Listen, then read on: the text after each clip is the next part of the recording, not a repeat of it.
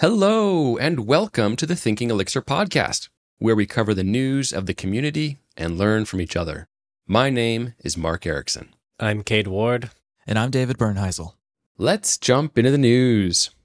First up, Elixir 1.16.1 was released. So this is the 0.1 part of the release. It's just a minor release. Really, when you look at the changelog, it's just a bug fix only release. There's not even that many changes. They happen to be sprinkled around the sections of Elixir, like the core language, IEX, and Mix. Really, I looked over a few of them, and it looks like just a solid, easy upgrade. Nothing like, I've been feeling this horrible pain, and this is going to fix it for me. Nothing like that. Some of the things were around testing different scenarios, and one of them impacted Windows. So just always good to stay up on these things. Yeah, I like that. One of them is like fix string.capitalize for a single code point, like just for one little code point.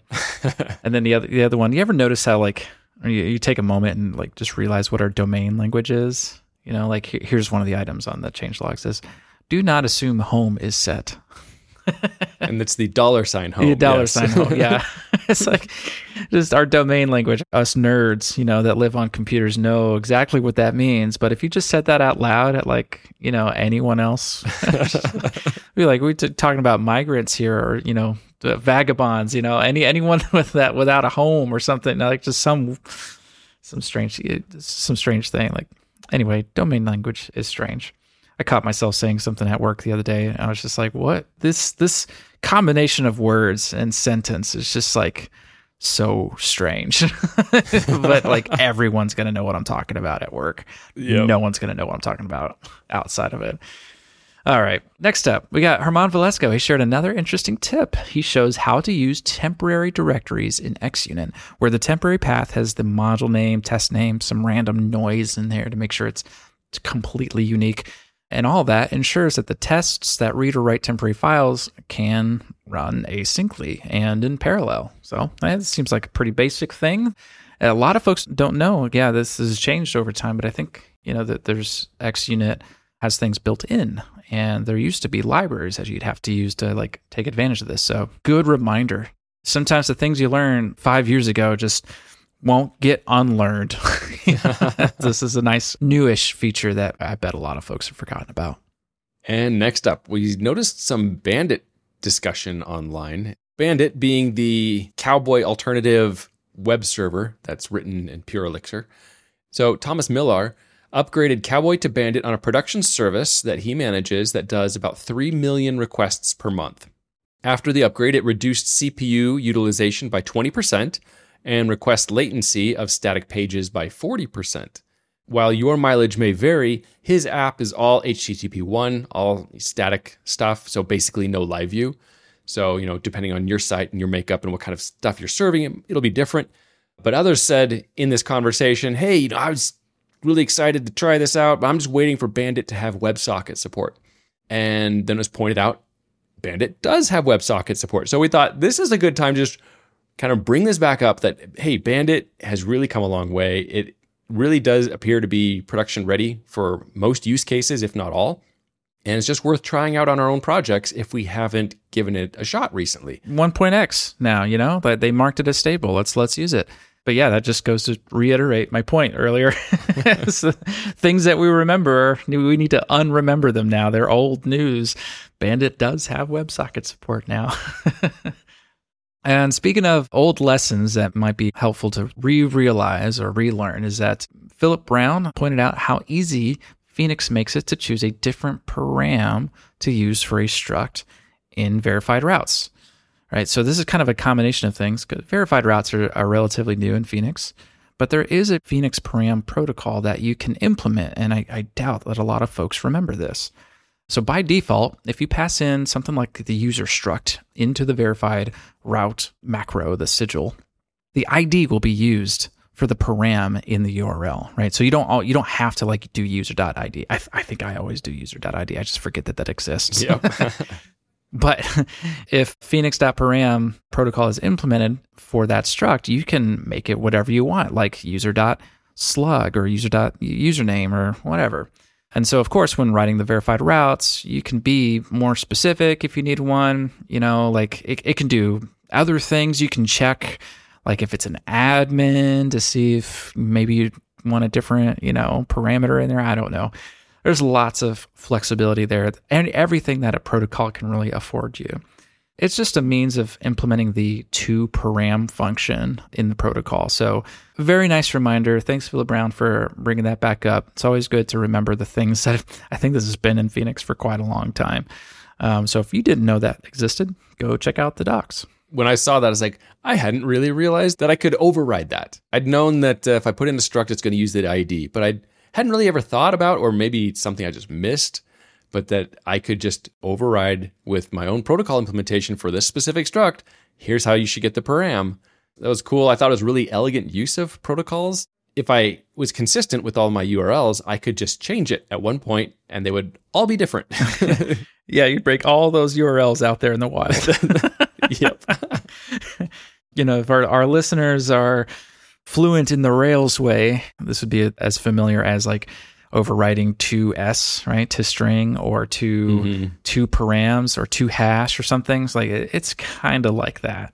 And next up, Andreas Alejos couldn't find a keynote for embedding YouTube videos into Livebook, so he made one.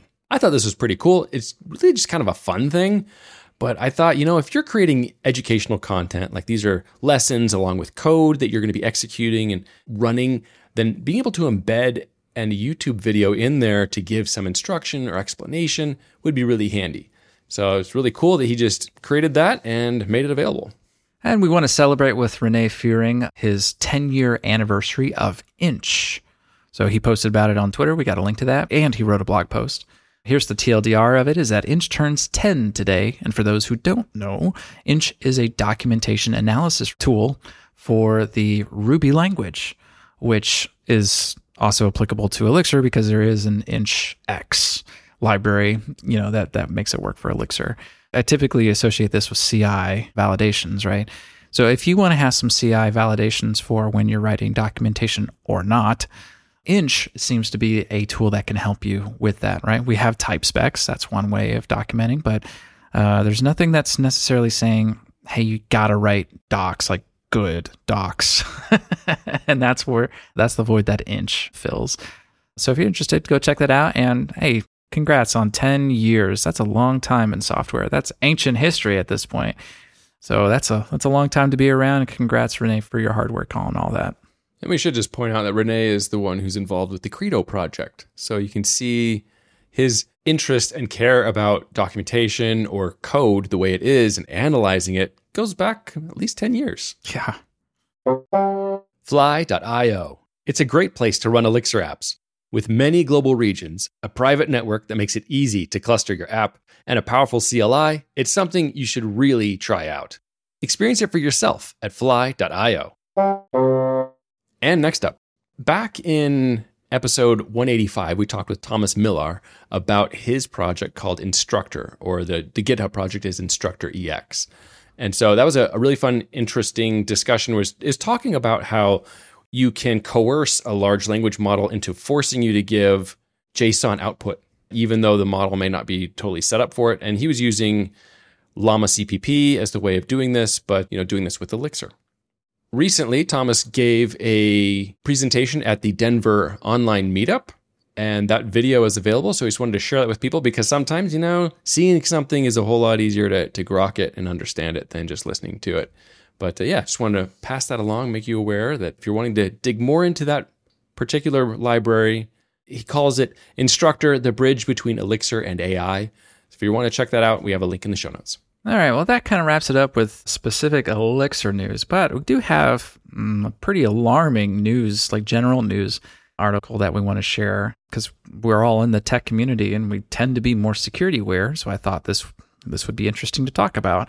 There are some unique modern dangers that are coming up because of AI. It's hard not to just laugh about this too, but there's serious things going on here as well.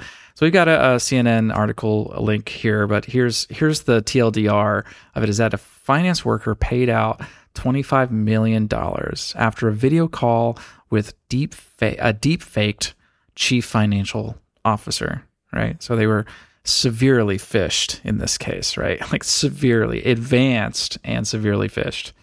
So with that in mind, we just wanted to make sure people were aware of what point we are in this new tech, of AI and ML and video and human naivety, right? It's hard to not be caught by this. Yeah. So while we're all excited about AI and ML, it's just good to keep in mind that other people are looking at the same technology and immediately think, how can I use this to trick people or scam them out of money? From the article, I just want to highlight a few points just to kind of get a real picture of what was going on here. So the elaborate scam saw the worker duped into attending a video call with what he thought were several other members of staff, but all of whom, in fact, were deepfake recreations. So in the it's like a multi-person video conference, it turns out everyone he saw was fake. and they're all like talking to each other and, having this explanation about why this is a needed thing that they're going to be doing. It's like, yeah. And then they're asking this person to make this action. Yeah. And these are people that he sees, he knows them by name, he recognizes their voices, recognizes them, and was totally scammed by it. Because originally, the financial worker was given a message which they recognized correctly as a scam phishing email, saying it was coming from the chief financial officer. We need you to carry out this secret transaction. And he's like, oh, this is fake. But then when he got called into this video conference and he sees all these people he knows and they sound like them and they're talking, and then he does it. Yeah, this was done out of Hong Kong. And when they were scammed, so it's like 200 million Hong Kong dollars, which is about 25.6 million US dollars. But they believed it was real. The article points out that this is one of the several recent episodes in which fraudsters are believed to have used deepfake technology to modify publicly available video and other footage to cheat people out of money. Just a heads up, if you hadn't already seen this article, just be aware that all the cool stuff we're seeing in AI, and there's been a lot of drama and attention around deepfakes as there's a lot been going on with Taylor Swift in social media. It is a problem that can be used for good or evil. And there are ways that people are going to try and separate you from your money. Yeah. Separate me from my money. Be aware. But a very diplomatic way of saying stealing. Good reminder that evil does exist in the world, and watch yourself. In fact, this entire time, me and Mark have been deep-faked voice cats. I'm just kidding. We're real. Well, that's all the time we have for today. Thank you for listening. We hope you'll join us next time on Thinking Elixir.